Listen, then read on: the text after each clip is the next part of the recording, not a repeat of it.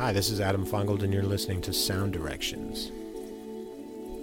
This is episode 1 of the podcast. Very excited to share this project with you. It's something I've been wanting to do for a long time. And it's basically just my way of having conversations with artists that I admire and love. Some of them I know personally, others I'll be talking to for the first time. And I do think that despite the 10 zillion podcasts out there, there is a space for meaningful conversations about electronic music, contemporary music in general, dance music. So here goes. You're about to listen to a conversation I had with Yusu. She's a DJ and musician living in Vancouver. She's born and raised in China, and she's been touring for many years, a beloved DJ and artist. And her latest LP is called Yellow River Blue, and she released it on her own label, partially, called BA Records, which is a label based in China, and co-released by the excellent Music from Memory imprint. And this is a pretty interesting departure for Yusu, I find. It's a bit poppier and a bit more polished and refined than her previous output, while still maintaining her signature sound. So we get into that. We get into her trajectory as a musician and an artist. And we talk about a whole other bunch of things, like Taoism, and a lot about the current music scene in China, which was really interesting to learn about. So I'm happy with the conversation. I hope you enjoy it. Thank you for tuning in. And all love.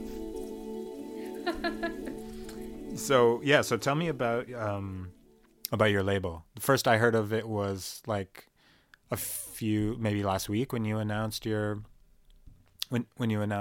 single and your new album and stuff. So tell me a bit about that, because I personally don't know anything about the music scene in China, at all. Nobody knows. Because there's no information really of what goes on there. Right. And I think only pretty recently this year, since the rest of the world stopped partying and when China recovered and all started partying again. Yeah. And that was when I started seeing RA had some features of clubs. Yeah. Of the club scene there, and I even listened to they did an interview, this friend of mine who run a club in Beijing. They did an interview with BBC World Service. Yeah. They were on that podcast.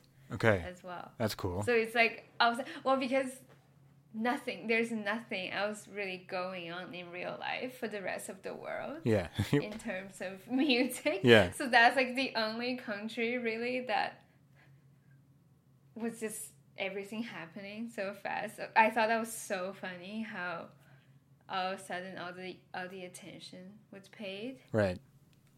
It just took a pandemic. All it took was a pandemic for that to happen. Basically. Yeah. Anyways, so long story short, the story of the label was basically when I went home last year, around this time. Yeah. I toured to a lot of cities, many places, mostly places I've never even thought about that there would be people going. Yeah. Clubbing. And it was just like a really interesting tour because I went to all these places outside of the major cities. Yeah. And I met some people there. And I met these people in Beijing who's been running a media company. What they were doing Vice China before they had to change the name and started a new company. Yeah. So they were doing Vice. It was the people who were doing Vice China. Right.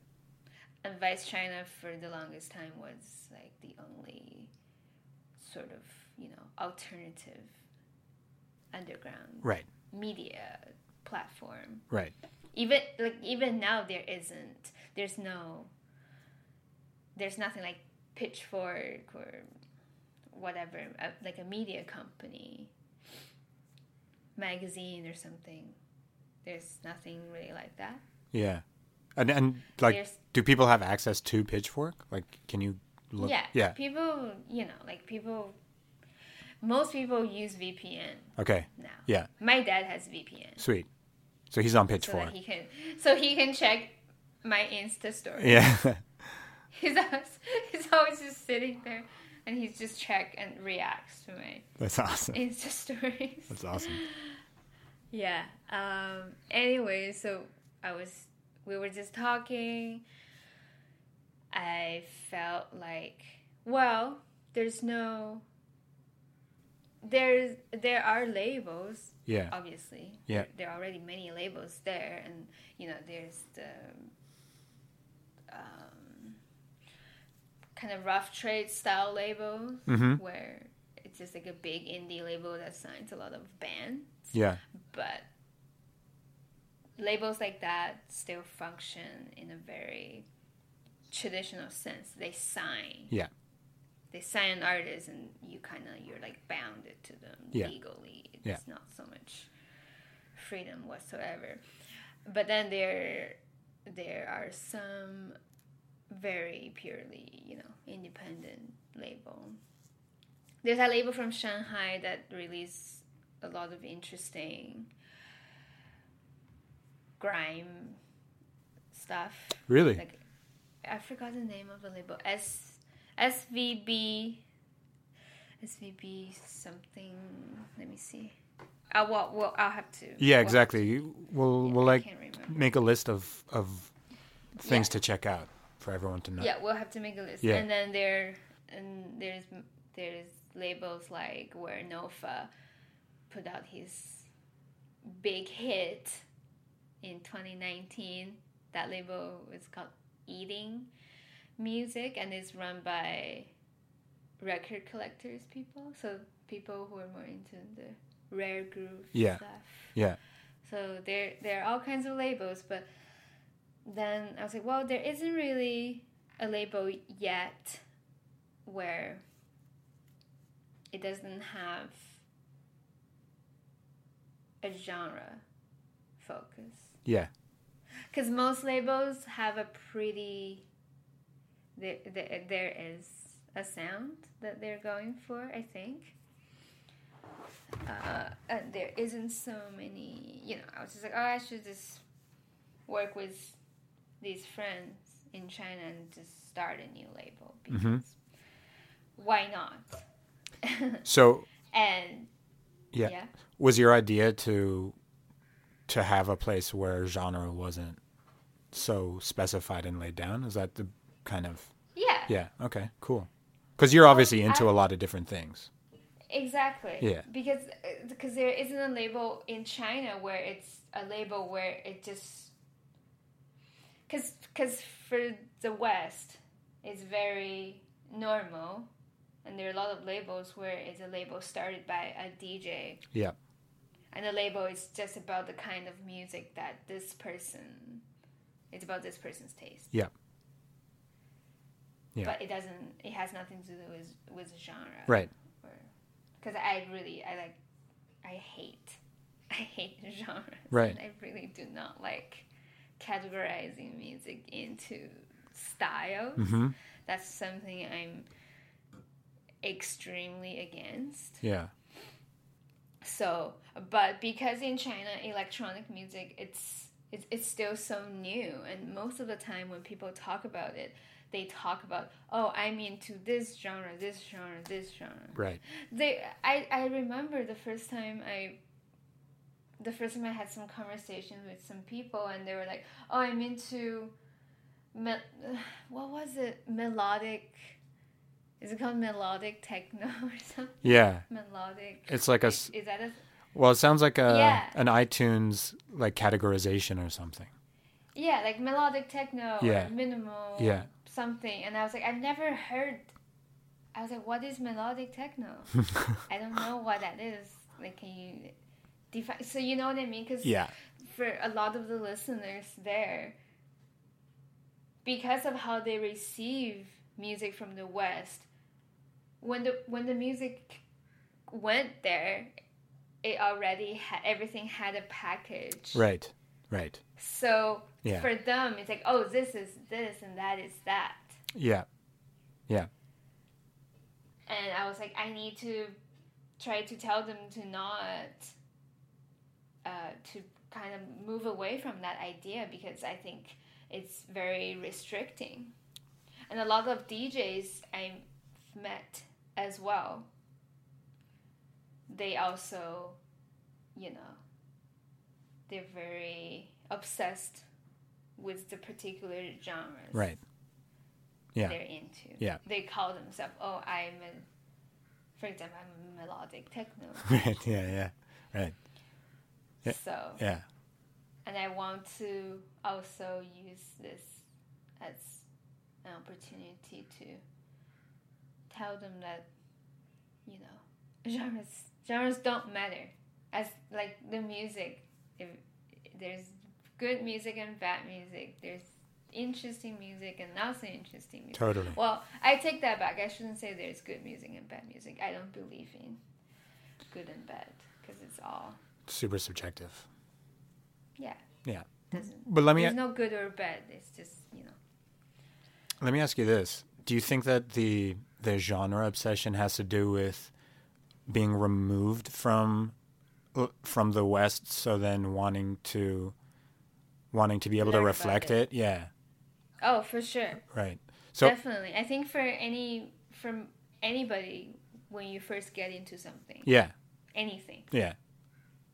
Exactly. because that's the easiest way. It's true, and it makes sense in a way. Like, first step is emulation, and then you kind of go from there. Self-actualization. But emulation is a good way Yeah. to you pick something that you love. You try to work back and figure out how they did it, and then you kind of build off of that. But like, For sure. so does the isolation though reflect in the scenes? And like in the different, like in the underground scenes or whatever, like, is there something super specific to China? And like, does the isolation basically, has it created like its own, has it made it so that there's like this super specific, unique, special thing happening out there in some of these scenes? I think so. Like that label I was just talking about, they've put up some music that's very groundbreaking. Yeah. I think. Yeah. Is this sound wise? Is the grime one or the other one? The grime, kind of like grime. Yeah. And what's that other? See, I can't. Yeah, when it comes exactly. to I'm asking you to like talking about genre. I can't even. Deep grime or melodic grime. Which I one? don't have the knowledge. It's all good. What's that other one? Deconstructed club music. Yeah, right. So they've also put out a lot of those things, like music that has a very, very strong visual image to it. Right. Too. Yeah. Yeah. It's so interesting Yeah. because people do such a good job. They all have such a unique, very, very unique and very individual. Like, it's like a whole thing. It's not just the music. Yeah. Right. Oh, okay. It's the design, Yeah. the fashion, Yeah. the look. Amazing. And so, Yeah. are you going to try to to capture that in your label? Like, obviously, like, you're an aesthetic person, but I don't know. Is it? I don't think so. No? Because I'm really not that particular when it comes to, like, because I like everything. Yeah. Yeah. So the label, we haven't made a huge plan yet Yeah. of what to release next. There's some names on the list. Cool. And they are all different. Amazing. So So it's just basically a label where, because I also want to make or take advantage of the connections that I already have personally. Yeah. You know, as a Chinese person, but because I've only really worked in the West, this so-called West, so hopefully that would make the music that's created there being heard more. Yeah. I mean, I'm excited for that. People. Like right now, if I wanted to kind of try to keep track of what's going on there, like, what would be the best way of? It's just like following people on Instagram. Is there a big Bandcamp / SoundCloud, etc. scene out there? I'm assuming so. Yes. Or is there a different thing that people do there to share music and stuff? It's pretty similar. Yeah. Well, because of the internet. Yeah. Like, Yeah. So That's what I figured. Open, and now there is actually there is a collective called Eastern Margins. Yeah. They have an NTS show, and it's a collective. I think, like, just so far from what I know, from what I've seen, they are the kind of like a collective that kind of cover a lot of things that happen in Asia. A lot of music, pop, trap, like hip hop, everything. Like, they know about everything, and they play new music on their NTS shows, and I think they have some Spotify playlists saying too that they keep updating new things. I just saw one this morning because they added one of my track into their new updated list, and then I kind of went through the list. Their music from Mongolia. Oh, wow. There's some like electronic pop, kind of trap-ish pop thing from Mongolia. Yeah. And then there's just things from everywhere. So I feel like they would be a good collective, or, you know, an Instagram account to follow to hear. Yeah, I'm looking at them right now. I'm looking at the Instagram account right now. Looks good. Mongolia, yeah. That's great. So I know. I saw that. I listened to it. I was like, whoa, this is like this I think someone in their early 20s. Yeah. Doing some kind of crazy sounding pop with throat singing and all these Mongolian string instruments. Yeah. He had videos too. I was watching his music videos of him playing. There's this one instrument called Ma Tou Qin, which is, I don't know how to translate it, horse head guitar. Kind of like a sitar, maybe. Okay. Yeah, so... That's rad. I wouldn't have known this person's music if I didn't check Eastern Margins Spotify playlist. Oh. Which tune of yours is on the list? The new one, the new single. Awesome. That's a great song. I love that tune. Okay. Yeah.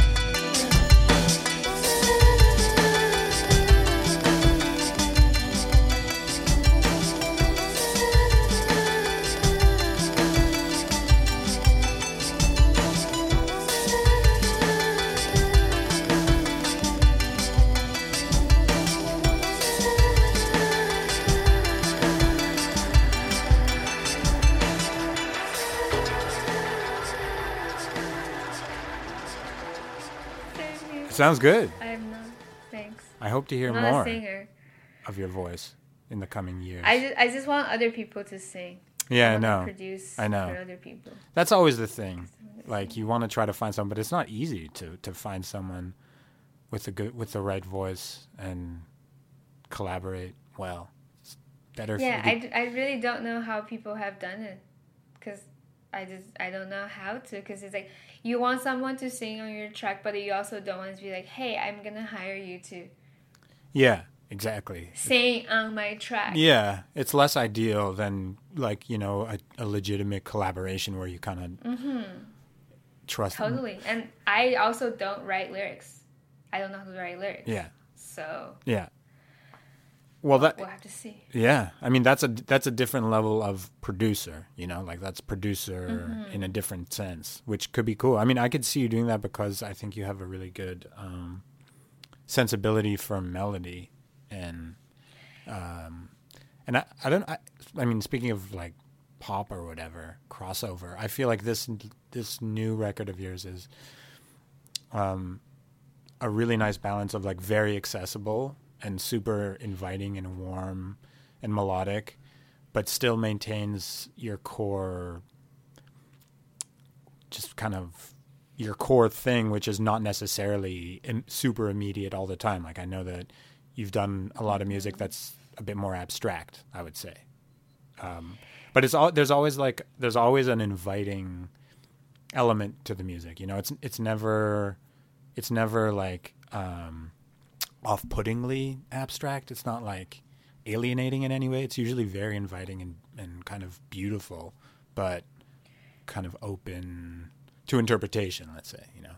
But your latest record, there's some like kind of like big jams in there. Like I like there's one that's like the big dance floor one that I forget what it's called. Let me pull it up here.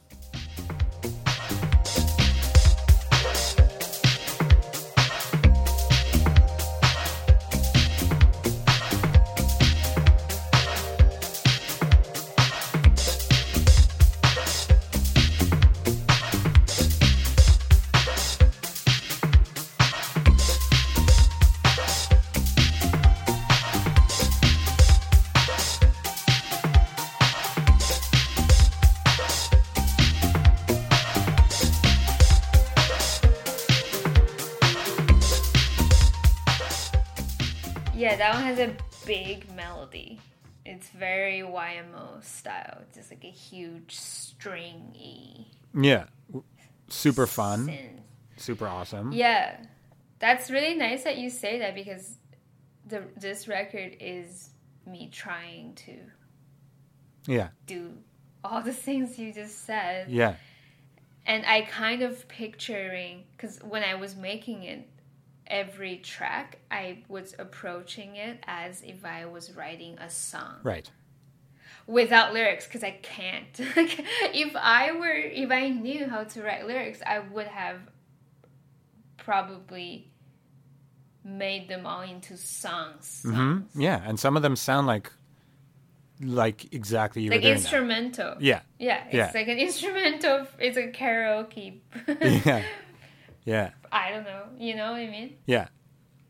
But also, obviously, you've been involved in a scene where vocals aren't necessarily, like, don't really show up all that much. Totally. In this, like, electronic world that we've both been involved in for a long time. Yeah. But I feel like correct me if I'm wrong, but I get the sense based off of what you've been into and what you've played that you've always been into, like, song, like I'm sure you like bands. Sure. Like there's a lot. I know you've picked up the bass recently over the past few months. For the first time, started learning. Yeah. Yeah. Like, I think because I've never. I see it as this very interesting contrast between me and a lot of people around me. Mm-hmm. I feel like most people I know, my friends, who make electronic music now, come from a band background. Right. And of course everyone has listened to band. Yeah. Growing up. Yep. Most of you guys, for sure. Yep. But for me, it's basically the opposite, because I've never really listened to. I didn't know much of the bands that everyone know. Like, for example, when I first heard Talking Head, which was only a few years ago. That was only a few years ago. Right. That was when I was like, oh, I want to make music like this. Yeah. I wish I was in a band like this. Yeah. So I've always had that thought, but only very, very recently. Like, all kinds of bands.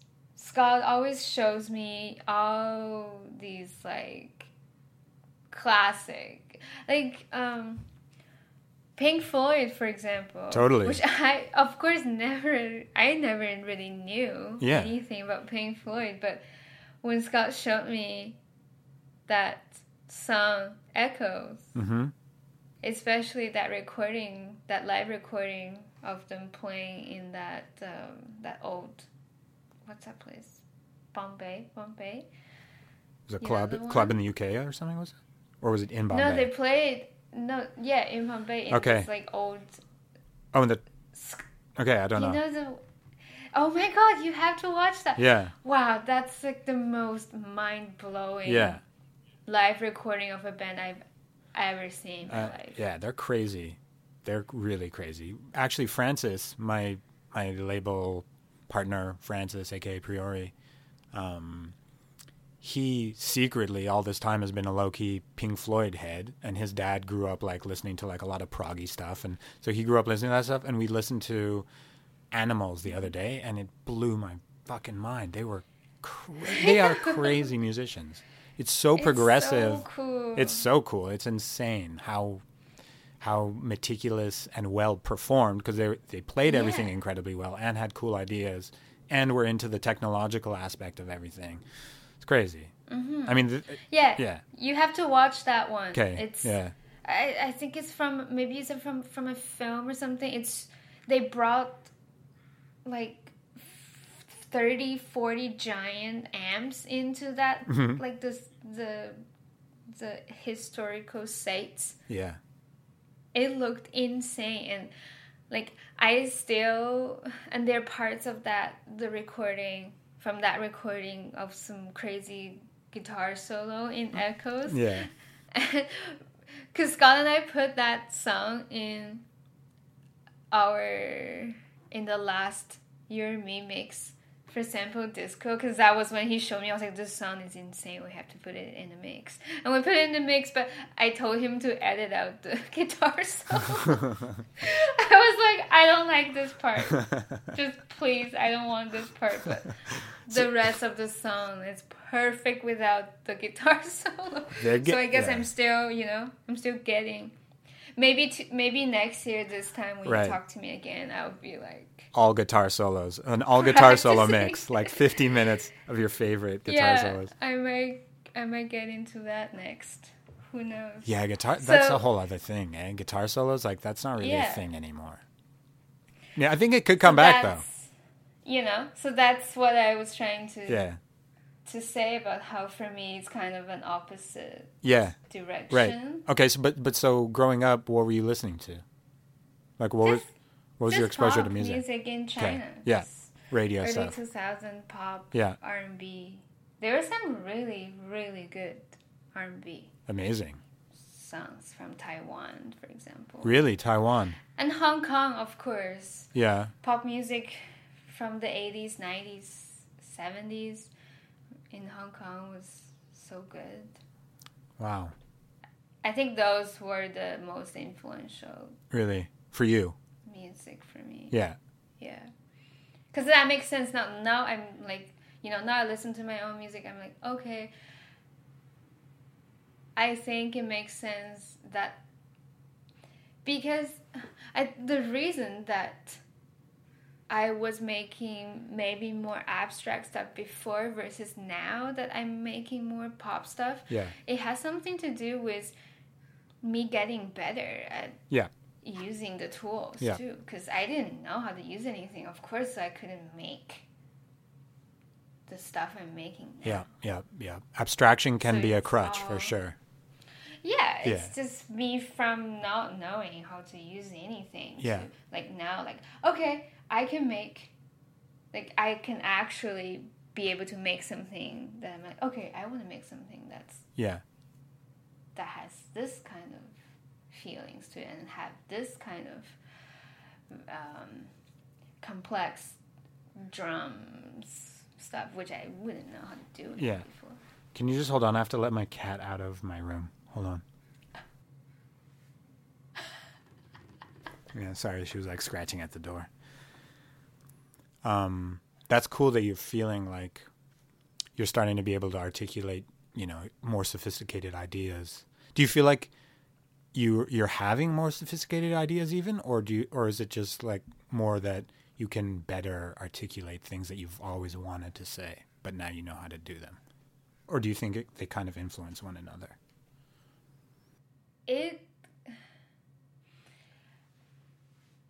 I think, well, to put it this way, it's like learning driving. Yeah. Maybe. Yeah. Or maybe something like that. Yeah. Because my taste has been changing this whole time, because for me, everything I hear is new, no matter how old or cheesy or popular. Yeah. Every time I discover something new, that puts a huge influence on me. Yeah. So of course, the next thing I'm gonna be writing, it's always gonna be different, because I'm always gonna be hearing these new bands or whatever. Yeah. So I think the difference in me thinking that I'm like better at the technical stuff now is it's songs, like I can just write something in one sitting. Yeah. And that is how I write usually. I can't, because I can't be perfect. Yeah. I just don't have the patience to be perfect, and I don't really care. Yeah. So most of the songs, like Show, the new single, for example, I just wrote it in one sitting. I think because I knew, like, I was at the point where, okay, I know how to, use this plugin. I know how to program the drum beat. Yeah. It sounds right to me right away, so I don't have to be wasting time kind of just sitting there being like, how do I make... Oh, right, yeah. Yeah. Yeah. How do I make, like, a liquid style, that kind of drum, like a crazy drum? Yeah. I don't have to be thinking about how to do that. Yeah. I can just make it when I want to make it. Right. I think that makes the huge difference. Awesome. Because they just can't, like, it's there right away. It's like having a producer sitting with you. Yeah. Basically. Like, that's how I think about it. I was like, if I've always had a producer or an engineer sitting with me in a room where I tell them what to do, what sound I want, I would have made so many records that I like. Yeah. Yeah. Because I don't have to be thinking about how to make that sound on the computer or something. Yeah. It's true. Yeah. That reminds me of like some of the, like the first tape I did on 1080p. It's like when I go back to it, it's like a bunch of, like you can hear the idea is like there's an interesting idea in there, and then technically it's just not quite there yet, so it's just like it kind of is repetitive or like whatever, like doesn't really go anywhere. It doesn't sound that great and all that. So it's like, yeah, that happened.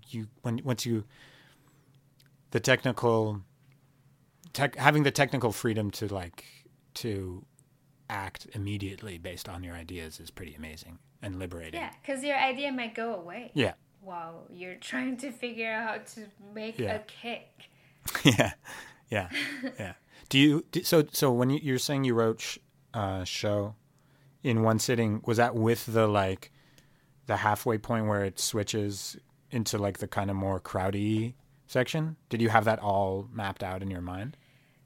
So this song was out there, and then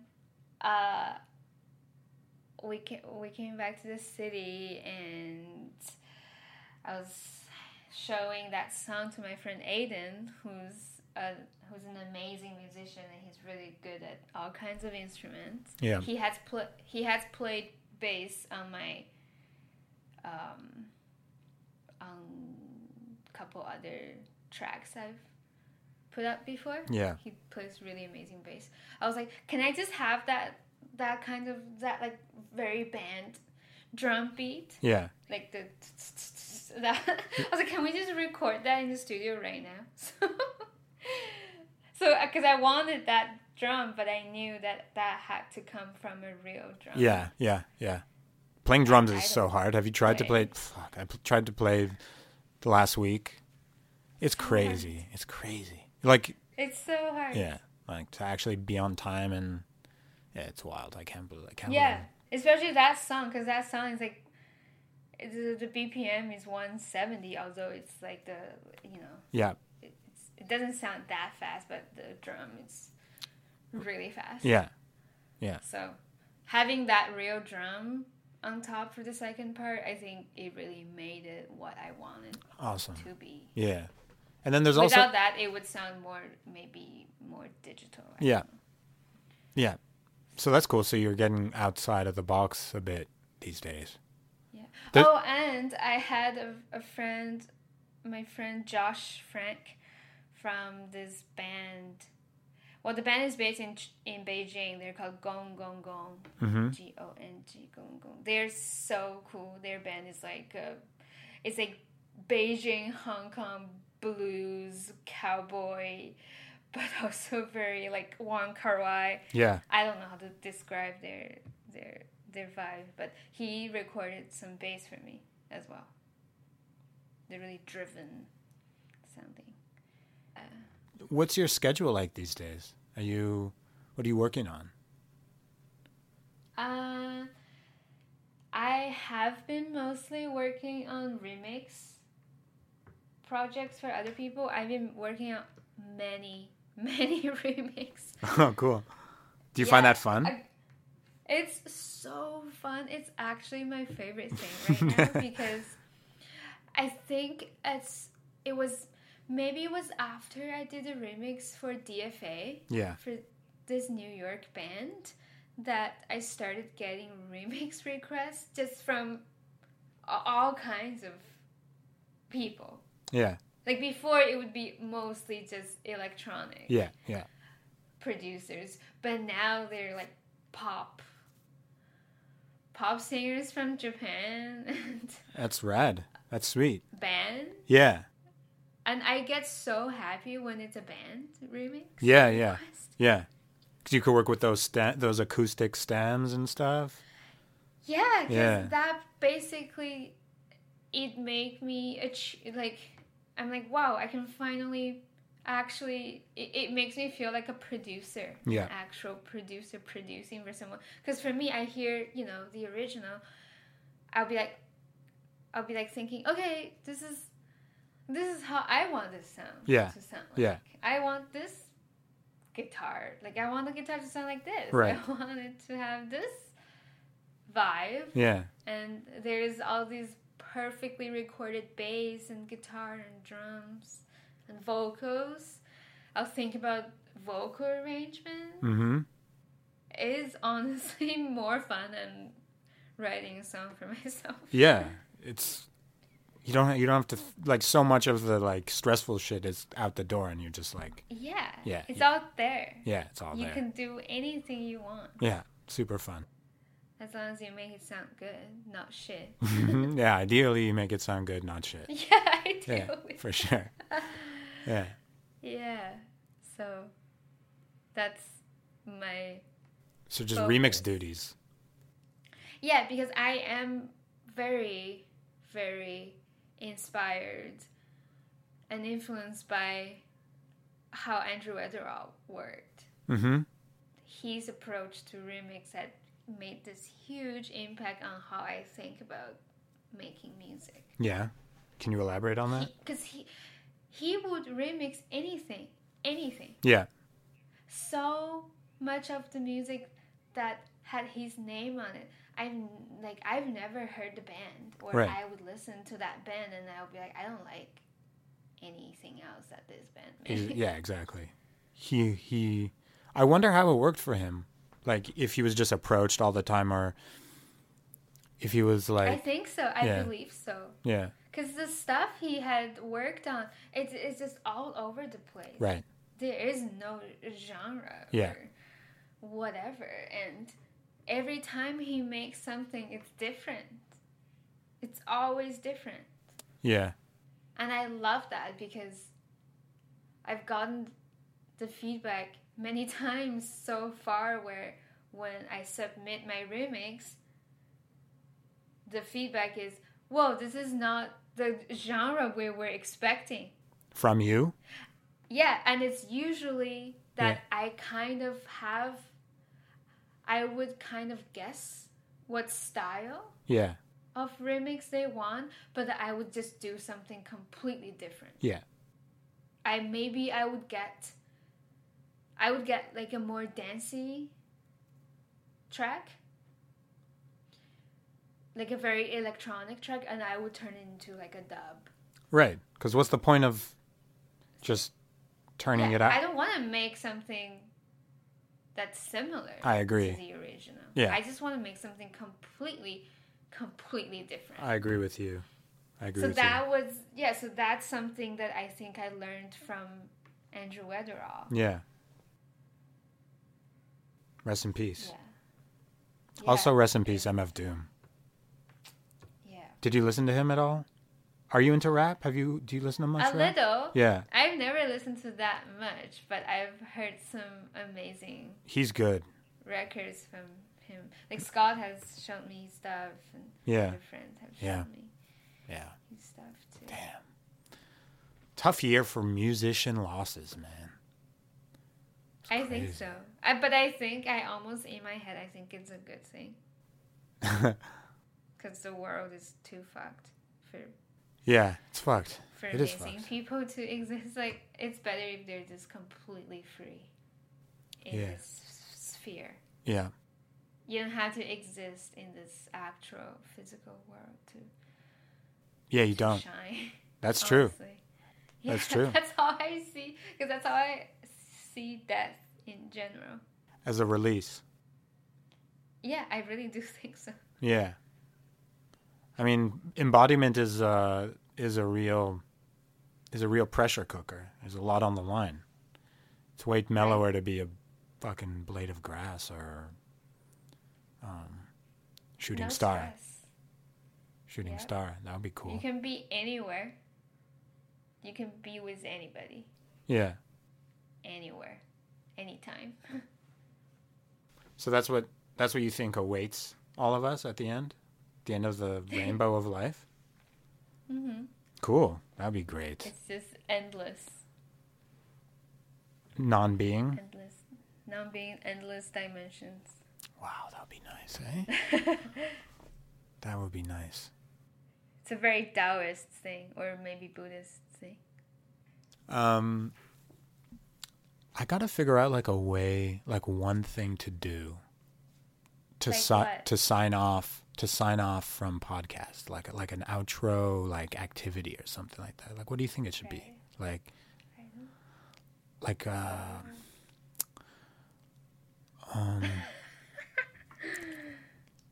well, for you, I want to know what you cooked in the last 24 hours. 24 hours? Yeah. 24 hours. Wait. I have short. What'd you cook last night? Right. What'd you cook last night for dinner? Well, last night was nothing exciting because we ate leftovers. Which was? We ate leftovers, which was this slow cooked beef. How do you call the part of beef that has all these like crunchy and the like chewy parts? Tendon? Yes. Yeah. Yeah. It was a beef tendon stew I made.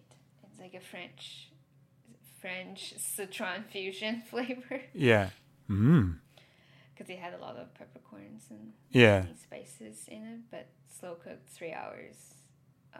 Whoa! So what happens to the effect of the peppercorn over 3 hours? Does it intensify or stay the same or diminish? Like or did you use the numbing? More mellow. It becomes more mellow. Yeah, it becomes more mellow. Yeah. Like I also take it out. Like with the Chinese spices, when you cook stew, Yeah. you cook it in the pot. Yeah. once it's done, you actually take it out.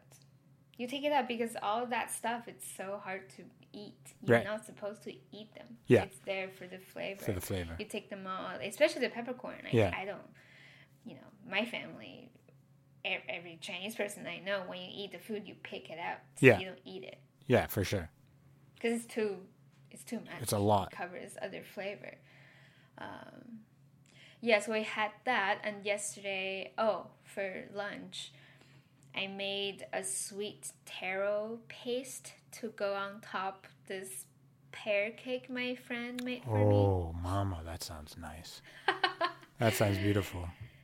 Taro mixed with purple yam powder. So Right. It's very like purple. Yeah, I was just gonna ask you. Is that like the common thing? Because when you get like a taro bubble tea, for example, it tends to be purple, right?